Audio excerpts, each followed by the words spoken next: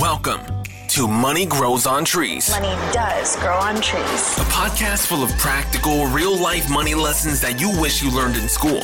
Lloyd is a former lawyer turned lifestyle entrepreneur. In each episode, he'll be answering the tough questions around money, investing, and entrepreneurship to help you transform your money mindset and move you closer to achieving your financial goals. Now, let the class begin.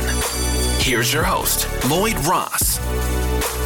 All right, welcome back to the show, Money Grows on Trees podcast. My name's Lloyd Ross. This episode is called The 5 Most Common Mistakes People Make Investing in Stocks. That's a long title. The 5 common mistakes or most common mistakes people make investing in stocks. They make a lot of mistakes. I see it a lot. Very common. So what are they? What are the 5 most common mistakes? And are you making these mistakes? So maybe whip out a pencil or a pen, or maybe take some notes on your phone as you're listening to this episode, because if you're making these mistakes, then this is your chance to improve your investing. Okay, so here we go. Let me just roll them out to you, and I'll start with probably the most common one, actually, is that people buy what they don't know. Like, they don't do any research on it. In fact, people actually think stocks are like a blip on a screen that they put money in at a certain amount and they sell it later. That's what they think stocks actually are, which is kind of weird. Like a game, like a novelty. But actually what stocks are, or what shares are shares of a business. So if you don't understand the business in terms of how it makes money, what makes it a great business, who the leadership are, is it a quality business, is it selling for a reasonable price, right? So if you can't answer those simple questions, you have no business buying it, right? So people so often buy what they don't know because they buy from a hunch from a friend, a tip from a friend. They buy it because they have a feeling about it. They buy it because they think it's going to go up quickly. They buy it because they use the products in their everyday life. Okay, so they buy what they don't know. So they don't do any research. And so if you're buying a stock, you haven't done any research, which means you don't understand the business, well, then it means you don't understand the stock and you shouldn't be buying it, right? So that's the first mistake people make. The second common mistake people make is they actually buy too many stocks. Like, if you look at someone's portfolio who doesn't really know what they're doing, there might be 25 or 30 or 40 stocks in that portfolio. And their whole portfolio might be worth $10,000. And they've got $1,000 in Apple, they've got $1,000 in Commonwealth Bank, they've got $1,000 in Amazon, they've got $1,000 in Google, they've got $1,000 in, I don't know, some sort of ETF, they've got $1,000 in, whatever. Like, they've got stocks everywhere, and there's all sorts of different weird and wonderful stocks. They've got some mining, and they've got some this, and they've got some that, and it's like $300 here, and the whole portfolio is $10,000, and it's just like if you're gonna diversify, so that's diversification. That's called diversification, where you're diversified so much in your stocks that you're actually decreasing your annual return below the market return, which means your activity and you diversifying so much across so many stocks means you're actually hindering your returns. Your returns are less than the market, which means you're better off just to take all of your stocks, sell all of them, and put them into an ETF, a broad-based market ETF, right? Like the S&P 500 or something. Like, that is the market. So you're better off to be in the market than try and diversify and get crushed by the market. Does that make sense? So I think that's what happens to people. They buy too many stocks, and they treat it like a gamble. It's weird, right? And that's a very common mistake. Just owning too many things. So because if you invest into an ETF, for example, you're already diversified. You don't need to diversify. That's very diversified, because let's say, for example, you bought, this is not a recommendation, but let's say, for example, you bought the S&P 500 ETF, the index fund, which is the top 500 companies in America. You're already diversified across 500 companies. Like, how more diversified do you want to be? That's very diversified. And, whatever fund manager you choose who does it, whether it be BlackRock or Vanguard or whatever, they do all of that for you. They manage the portfolio of stocks in the right weightings for you that matches the market return. So, that's like, they do it for you. It takes all the pain and guesswork out of it. So that's a common mistake, right? Buying too many individual stocks. The third common mistake people make is they buy and sell too often. This is huge. This has happened so much. They mistake their activity for returns. They mistake if they spend more time buying and selling, it feels like they're making more money. It feels like they're progressing. It feels like their portfolio is growing. But that's a fallacy, because the more you trade, number one, you increase the transaction costs of trading, right? Plus, the more decisions you make means that you're probably going to make a wrong decision at some point. In fact, you will. Like, the more decisions you have to make when it comes to stocks, the higher the likelihood becomes that you're going to make a mistake, because you're a human being and you probably don't know what you're doing. So the idea is to actually minimize how often you buy and sell stocks. You don't want to be doing it much at all, if ever.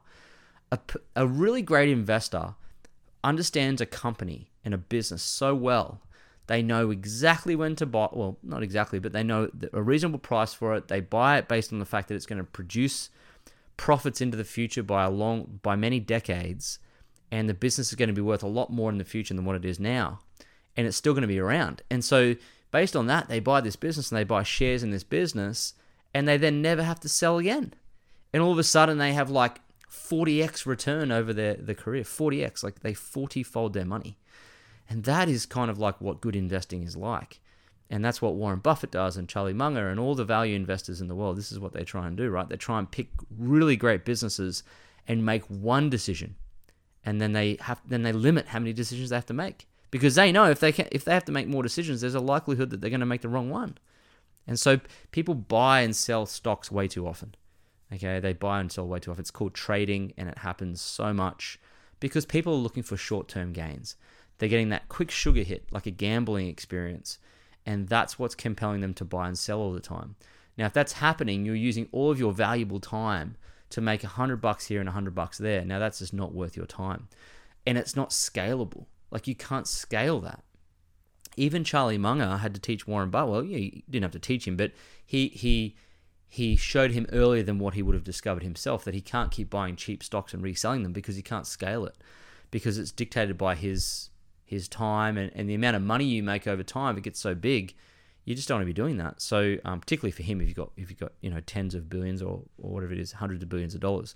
So yeah, you don't want to buy and sell too often, basically, because you want to be doing other things like going out and learning how to make more money to then invest. Your time is better spent to go out and make more money in a business that you run than it is to buy public equities and trade in the stock market, right? So there you go. So we're up to number 4. The fourth most common mistake is they buy at the wrong price. Because if you're not doing any research around a business, you don't know what it's worth. Because when you're buying shares, you're buying a share of a business, okay? And last time I looked, you want to buy a business for less than what it's worth, right?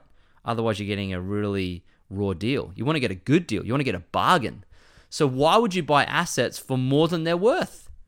But people do it on a daily basis. They do it all the time. They do it every day. They're buying dollar bills for $2. Like, why would you do that?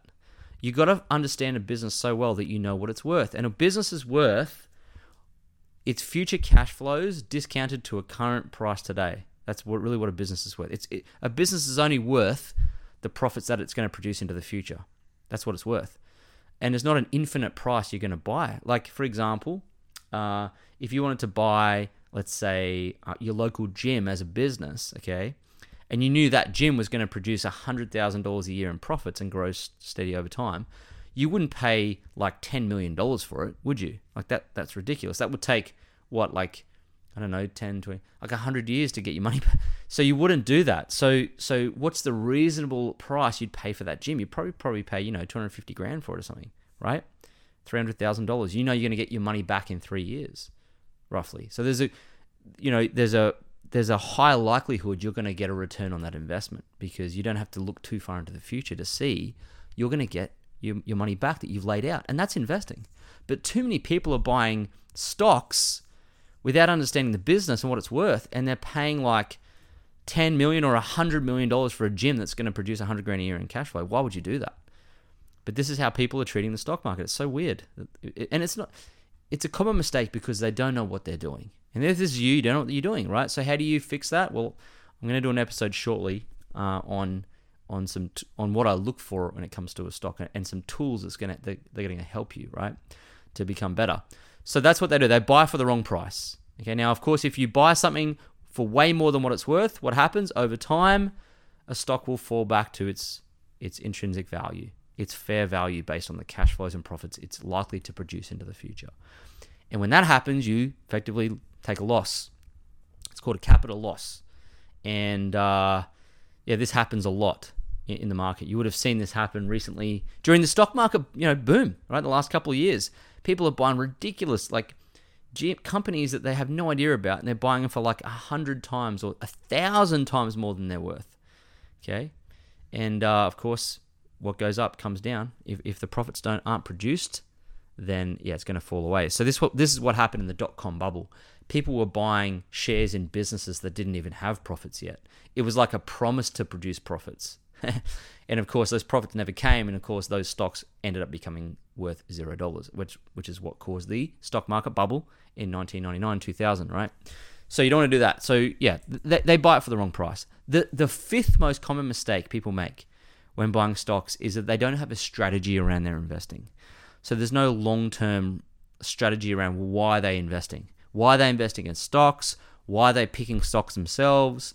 What's the objective of the investment experience? Are you trying to develop passive income for financial independence? Are you trying to create more compound growth over a period of time to be able to build a bigger nest egg? Are you doing it to have a short term? Like, what's your real strategy around this? Is it just you doing it because it's a hobby? Which, if it is, it could turn out to be quite an expensive hobby. Or is it a sensible long-term strategy and plan that you've got that's going to facilitate certain objectives you have for your life? Because a lot of people they don't even know why they're investing. Okay, this is the same for real estate as it is for pieces of businesses or stocks, and the same is for a private business if you buy it. Like, why are you doing it? There has to be an objective. What's the purpose here? And that is really important, and people don't have that strategy. So one of the simple questions you can ask yourself is, why are you investing? Like, what are you trying to achieve here? Because if there's no clarity around what you're trying to achieve, well, you're never going to get there. Does that make sense? So have some sensible questions asked of yourself before you start to invest. All right. So they're the 5 most common mistakes that people make investing in stocks. And if you're making those mistakes, perhaps this episode will help you to stop making those mistakes and start to get a bit more serious about what you're doing with your money, right? So hope that's been an effective episode. And of course, thanks so much for everyone who's given me a shout out to their stories, sharing the podcast, leaving a 5-star review. Wonderful. Thank you so much. Having so much fun with this podcast. I'm going to bring on another guest shortly soon, which is going to be amazing. And for this one, I'm going to on the next one, I'm going to put a special couple of links in there for you. But if you haven't read any of my books and you're listening to the podcast, Money Grows on Trees is a great start. It's only $10. You can buy it online. You go to moneygrowsontreesbook.com. And my second book, Money Buys Happiness, if you want to grab that, it's only $9. You can go to moneybuyshappinessbook.com. And I'll get maybe Phil to put in the show notes, because investing in yourself like that will compel you to actually read those books. And they're not that long. Well, the first one's not that long. Second one's longer. But it's the stage. It's how you educate yourself. You start by simple, knowledge, and then it brings you closer. And with my books, I've got a complimentary coaching calls with them, with Melissa. You can talk to one of my Melissas, who is going to give you a complimentary coaching call, right? So you can jump on that and do that if you haven't done it yet. And jump into our Facebook group, Money Grows on Trees. It just hit 2,000 members. It's growing every day. So jump in there. Some great posts and engagement there, and wonderful results from people who are actually getting money results, right? Which is what we want for people. We want to see them get results. So jump in the group. And of course, hey, shoot me a message on Instagram if you want to engage. And I'll see you, or I'll talk to you on the next episode of Money Grows on Trees. Thanks for joining us this week on the Money Grows on Trees podcast. If you like the show, you might want to check out our book, Money Grows on Trees, which you can find at LloydJRoss.com. Subscribe to the show on iTunes, leave a review, and feel free to reach out to Lloyd on Instagram at LloydJamesRoss.